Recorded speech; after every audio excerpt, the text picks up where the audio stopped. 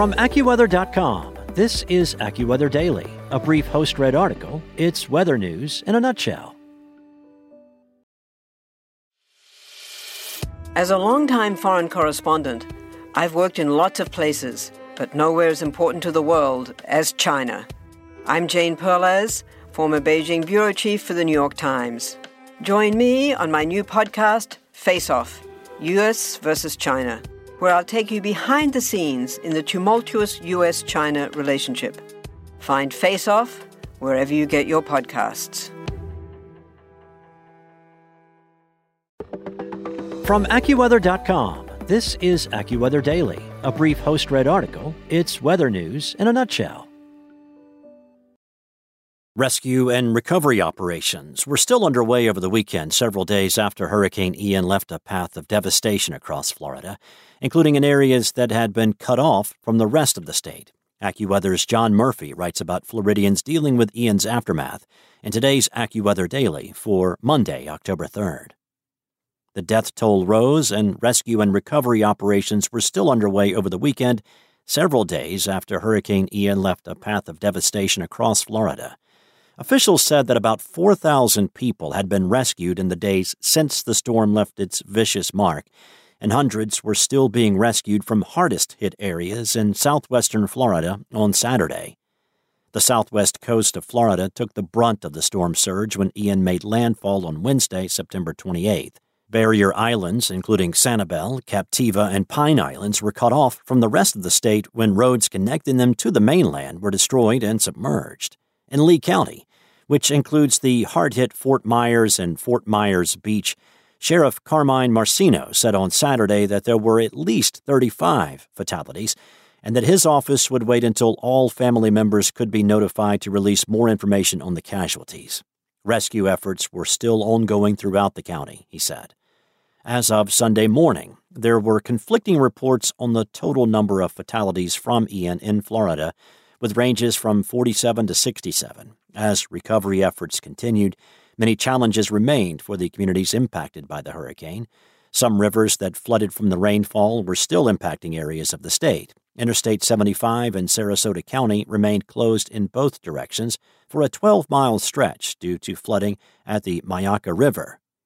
FEMA officials on Saturday told reporters that approximately 4,000 people had been rescued in the days since Ian made landfall on Florida's Gulf Coast. According to the Lee County Sheriff, hundreds had been rescued on Saturday alone, including at least 3 fatalities in Cuba caused by Ian, according to the Associated Press, and 4 fatalities in North Carolina. The death toll stood at more than 5 dozen. Most of the deaths from the hurricane were a result of drowning, but some have been blamed on harsh consequences in the aftermath of the storm, such as an elderly couple who died after power to their oxygen machines shut off.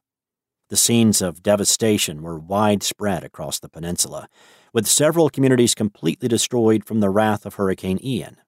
Trees were completely ripped apart, and several collapsed in Pine Island, Florida, not far from where Ian made its first of 3 United States landfalls. Cars and buildings were destroyed. Video from meteorologist Reed Timmer showed the damage spread over a wide area of the island, which impeded roads and accumulated around homes. In some cases, damaged boats were stacked on top of the debris that were inland. Residents who were still in Pine Island on Saturday indicated that fleeing may be the only option. The resources are just not available on Matlacha or Pine Island to make life sustainable for living your daily life on the island for some time, read a social media post by Kevin Russell, who operates a local Facebook group page. He added that the situation on the island is more dire than we thought. Washed out and damaged roads were hardly limited to Pine Island.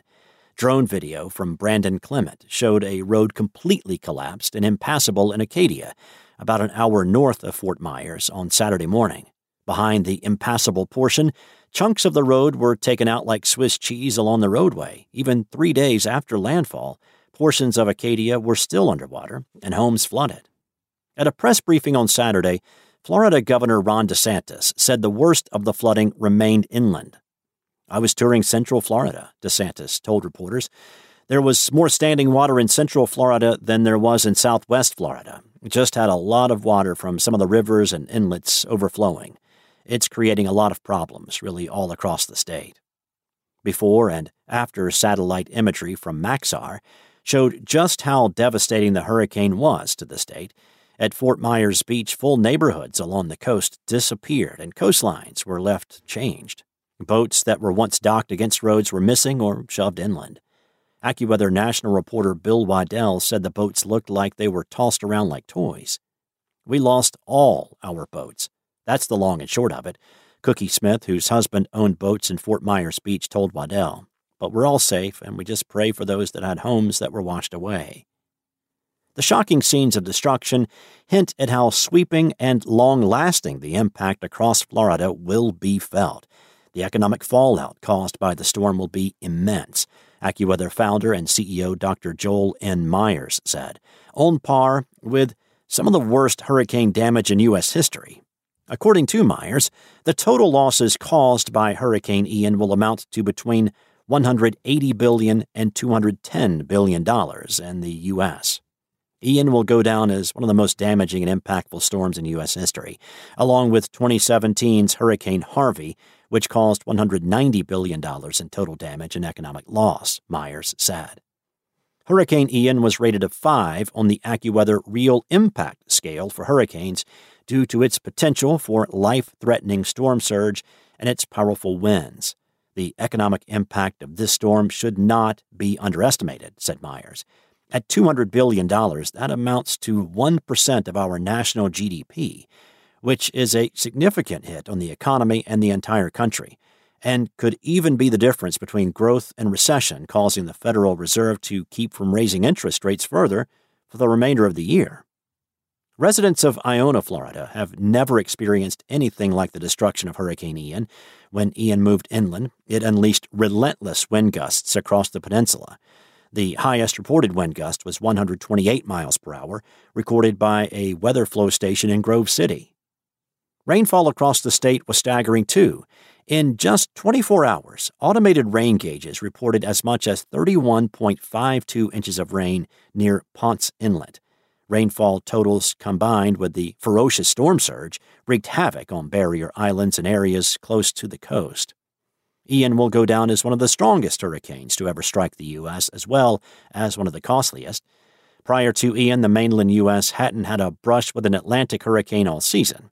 There were no named storms in August, but the Atlantic basin seemed to snap out of its slumber when September arrived. By the end of the month, the southeastern U.S. was under assault by a major hurricane.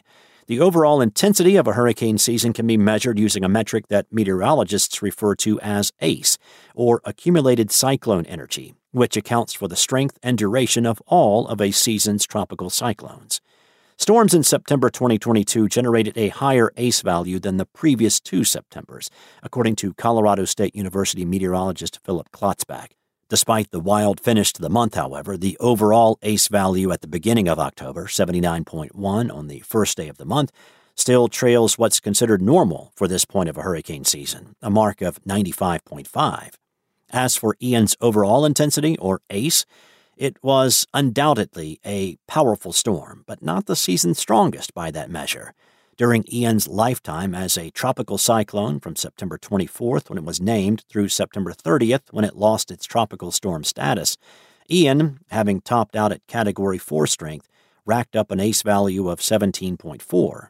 The abnormally high value of 17.4 is the second strongest tropical cyclone of the 2022 Atlantic hurricane season, according to figures tracked by Colorado State University. Only Fiona, which was a major hurricane as well and had an ACE of 26.4, was higher than Ian. Fiona remained a tropical cyclone for 3 more days than Ian did. That's it for today. For your local forecast at your fingertips, download the AccuWeather app or visit AccuWeather.com. Want to learn how you can make smarter decisions with your money? Well, I've got the podcast for you. I'm Sean Piles, and I host NerdWallet's Smart Money Podcast. Our show features our team of nerds, personal finance experts in credit cards, banking, investing, and more. and they'll help you make the most of your money while cutting through the clutter and misinformation in today's world of personal finance. You'll get clarity on strategies to help you build your wealth, invest wisely, shop for financial products, and plan for major life events. Listen to NerdWallet's Smart Money Podcast wherever you get your podcasts.